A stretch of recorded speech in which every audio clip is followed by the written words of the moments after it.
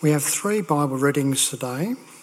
John 8, 1 to 12, 1 John 1, 9 to 1 John 2, 2, and Romans 6, 22 to 23. And I'll read them out as one passage. Jesus went to the Mount of Olives. At dawn he appeared again in the temple courts, where all the people gathered around him, and he sat down to teach them. The teachers of the law and the Pharisees brought in a woman caught in adultery. They made her stand up before the group and said to Jesus, "Teacher, this woman was caught in the act of adultery. In the law, Moses commanded us to stone such a woman. Now what do you say?" They were using this question as a trap in order to have a basis for accusing him. But Jesus bent down and started to write on the ground with his finger. When they kept on questioning him, he straightened up and said to them, "Let any one of you who is without sin be the first to throw a stone at her." Again he stooped down and wrote on the ground. At this, those who heard began to go away, one at a time, the older ones first, until only Jesus was left, with the woman still standing there. Jesus straightened up and asked her, "Woman, where are they? Has no one condemned you?" "No one, sir," she said. "Then neither do I condemn you," Jesus declared. "Go now and leave your life of sin." When Jesus spoke again to the people, he said, "I am the light of the world. Whoever follows me will never walk in darkness, but will have the light of life. And if we confess our sins, he is faithful and just, and will forgive us our sins and purify us from all unrighteousness. If we claim we have not sinned, we make him out to be a liar, and his word is not in us. My dear children, I write to this so that you will not sin. But if anyone does sin, we have an advocate with the Father, Jesus Christ, the righteous one. He is the atoning sacrifice for our sins, and not only for ours, but also for the sins of the whole world. But now that you have been set free from sin and have become slaves of God, the benefit you reap leads to holiness, and the result, eternal life. For the wages of sin is death, but the gift of God is eternal life in Christ Jesus our Lord." Praise God. Well, may the words of my mouth and the meditation of all our hearts be acceptable in your sight, O Lord, our rock and our Redeemer. Amen. We're continuing on with basically just some cameos from Jesus, promises of Jesus in John's Gospel. And today I want to talk about Jesus, the forgiver of the fallen. Jesus, the forgiver of the fallen. I think the issue of our fallenness and our forgiveness is quite perplexing. Because on the one hand, we've just celebrated the symbols of our forgiveness. And we do that regularly here, of course, as a Church of Christ in our movement. And that's very comforting. And yet we live, I think, on a continuous basis with the wrestle that goes on within our lives, with the battle with sin. And so we seem to be in wrestling with the idea that we're sinful, we're falling short, we're not only doing the sins of commission, but the sins of omission. And so even if you're not very good at sin, you're probably still sinning, And if you're not doing much, you're probably sinning. So you can't win, can you? You've got thoughts of the sins of the thoughts, sins of the mouth, sins of the actions. We're pretty bad, really. And so we live in this dualistic kind of space, I think, where we recognise our own fallenness, and yet at the same time we profoundly underscore and proclaim our forgiveness. I think there's some things going on in here, and I want to share what they might be. One of the components in our struggle with sin and our own headspace is that there is an enemy. There is an enemy. And he likes to bring accusations against the people of God, and he likes to get in our headspace. And here's some references. This is Satan. He is the accuser. That's what he's called in the Bible. One of his many titles is the accuser. Who accuses us before the throne of God based on our sin, and he does it day and night. I tell you what, I probably do enough to keep him there probably day and night myself. Revelation 12:10, for the accuser of our brothers and sisters who accuses them before our God day and night has been hurled down. One of the things, as you battle with sin, one of the things that we will wrestle with is the fact that there are constant accusations coming into our brain from the accuser. And so one of the voices that you hear is not only a God Spirit-inspired conscience, but one of the voices that you will battle with, the Christian, is that there are demonic accusations coming in, and there's a reason behind it. I'll tell you what's going on here. That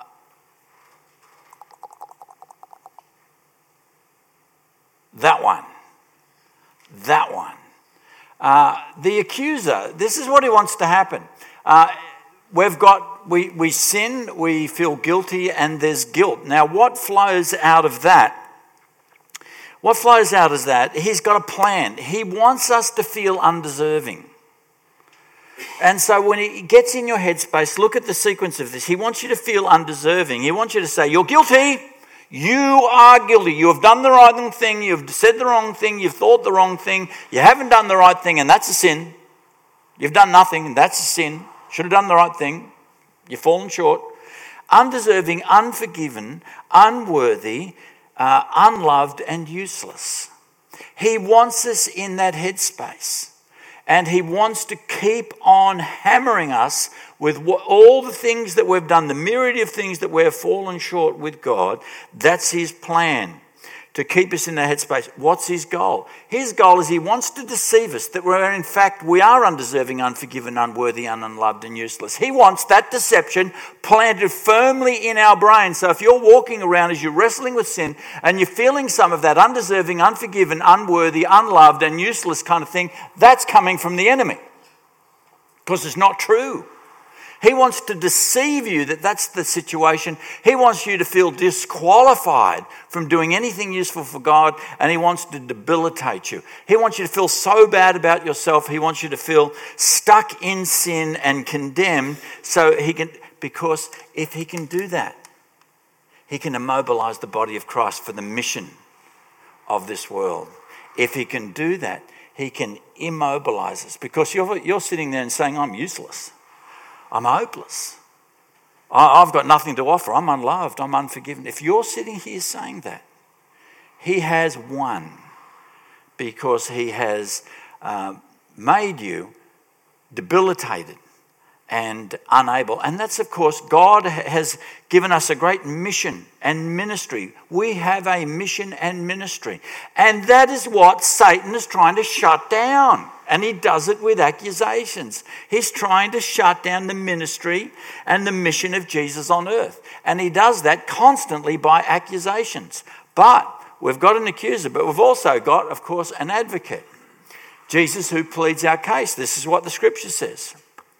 In Romans 8:34, who is it then who condemns us? No one. No one. Because Jesus pleads our case before the Father day and night. Christ who died, more than that, who was raised to life, is at the right hand of God. And what's he doing? He is interceding for us. So we bring our things to God and he intercedes for us to God on our behalf. We know the Holy Spirit takes our pathetic words and unjumbles them and makes them sensible in God's sight.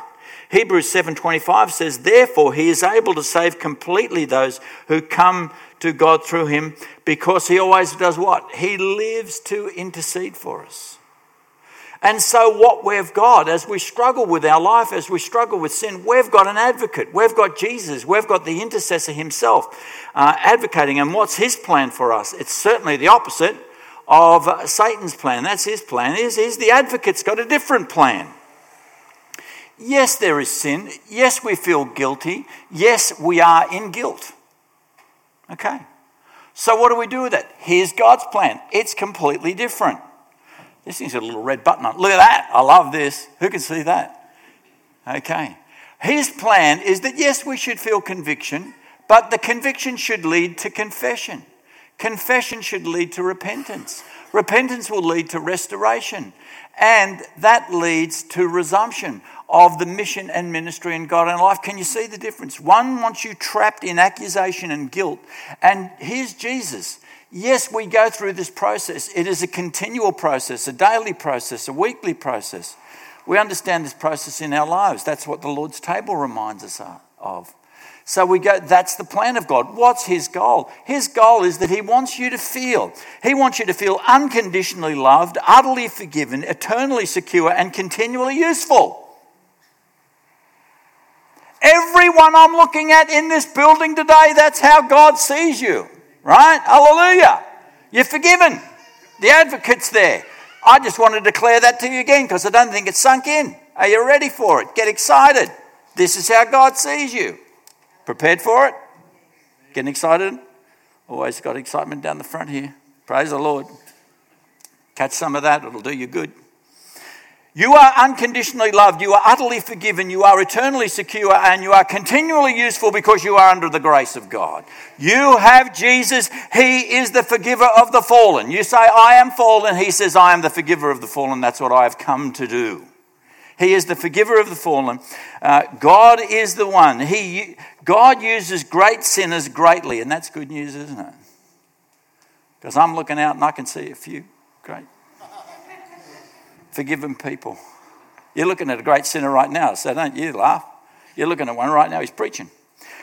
God uses great sinners greatly. Are you ready? Here's just a few of them from the Bible. Great sinners God used greatly. Noah the drunk. Yet he undertook an epic task of obedience which took years in which he saved the family and the world as we know it. Used by God. Abraham the liar. Read the story, it's all there. Founded the global family of faith of which we are a part. Rahab the pagan prostitute. She became a woman of faith. She's in fact listed as a hero of faith in Hebrews 11, and she is the ancestor, Rahab the pagan prostitute, of King David and of Jesus Christ himself. Not always the lineage of Israel. Samson, the covenant breaker, used to deliver Israel from their arch enemy, the Philistines, broke his covenant with God, spilled the beans about his covenant, but he died a war hero and he delivered the people.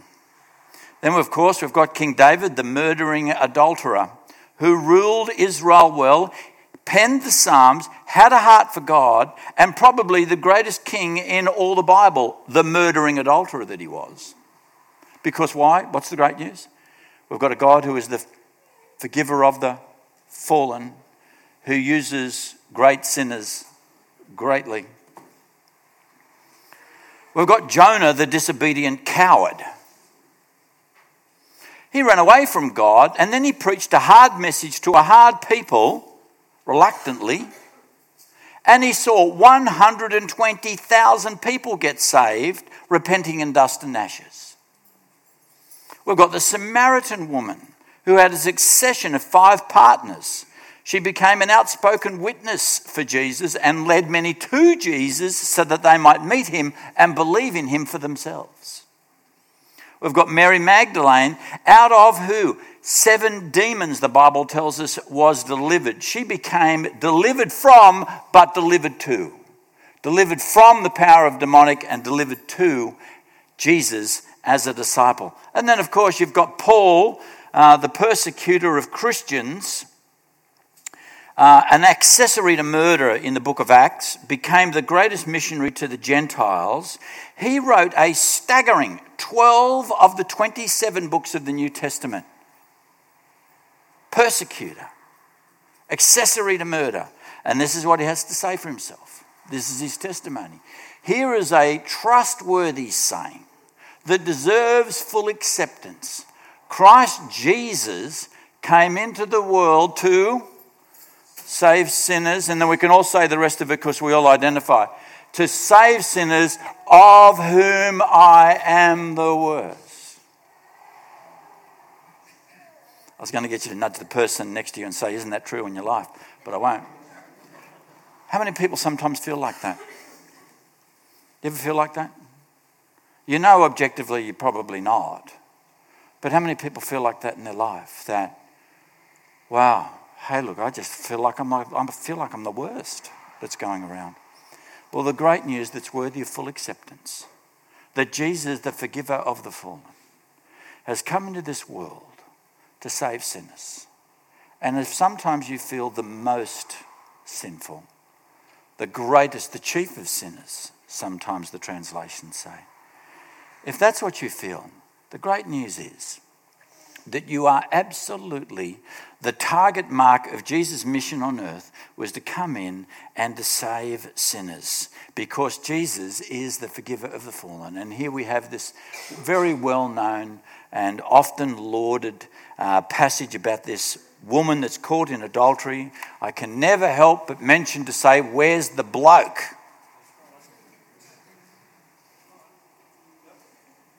I would have said that was too involved in this sin.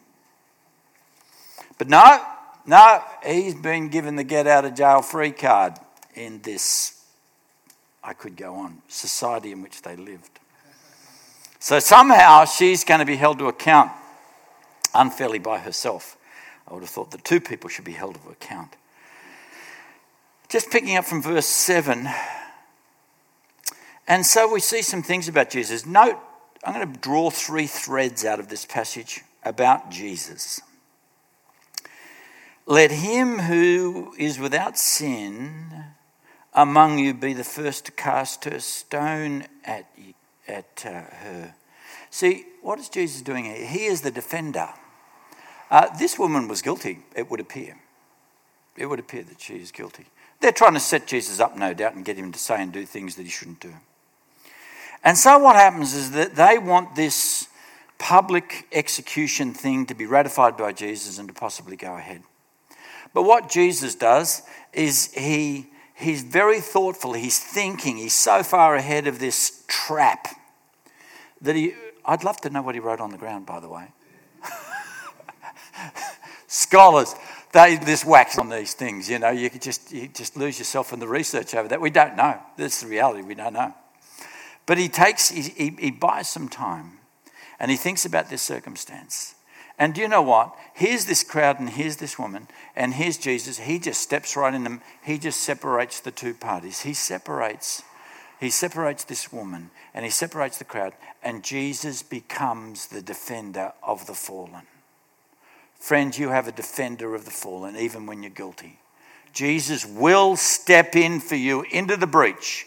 And he will be your defender, he will be your advocate, he will be your forgiver, and he will not let the accusations of anyone or any being come against you and find their mark. Because he is the defender of the fallen and the forgiver of the fallen. So he's there, he steps in, and then of course he disarms this bomb. He says, let anyone who is without sin cast the first stone. And what age group left first? Why do the older people leave first? Oh, yeah, because they're looking back down the track record. How many people understand that, what I'm talking about here this morning when you're looking down the track record? Not that I can't use this illustration in this evening's service because they'll have no idea, but our sins kind of look like the yellow pages, right? There's a fair few of them from A to Z, isn't there? I can't use that this morning. They've got no idea. Tonight. Who knows what I'll say tonight. So there he is. He's the defender of the fallen. And then he says, woman, in verse 10, woman, where are your accusers? Has no one condemned you? No one, she said. Well, he says what? Neither do I, or neither do I condemn you. Now go and sin no more. And so what do we draw out of that? Here's a few things that we can draw out. Have I got another slide? No. Do I have another one? That's the end of it, isn't it? Okay. One more. There we go. So we've got Jesus the defender, Jesus the forgiver, and Jesus the change bringer. Jesus the defender says, let him who is without sin amongst you be the first to cast a stone at you. He's in there. He steps in for us. When we feel accused, when our minds and our brains accuse us, he's going to lead us to repentance and life. But when the accusation, he steps in. We have an advocate, we have a defender. We have a forgiver that says, neither do I condemn you, even when we are guilty. And then here's the Jesus, the change bringer, who says, go and sin no more. And in our little sheet of readings from 1 John 1:9, and I'm going to pray over this in a minute. If we confess our sins, because that's where he wants us to get to, confession, repentance, forgiveness and restoration. If we confess our sins, he is faithful and just and will forgive us our sins and purify us from all unrighteousness. Then down in chapter 2, my dear children, I write this, that you will not sin, but if anybody does sin, yes, we have an advocate with the Father, Jesus Christ, the righteous one, and he is the atoning sacrifice for our sins, but not only for our sins, but for the sins of the whole world. Heavenly Father, we just want to acknowledge today, as we look upon this wonderful passage, that Jesus Christ is in fact the forgiver of the fallen, and we are the fallen. He is the forgiver of the chief of sinners, the worst of sinners, and sometimes, Lord, we feel like that. And so we find that the Holy Spirit, Lord, brings us to confession, brings us to repentance, brings us to the promises of restoration, forgiveness, and in fact rejuvenation to the ministry and mission of Jesus in this world. And we thank you for that, Lord. We thank you that Jesus is the one who declares, neither do I condemn you, but go and sin no more, because he is Jesus, the forgiver of the fallen. Friends, never forget, you are unconditionally loved, utterly forgiven, eternally secure, and continually useful.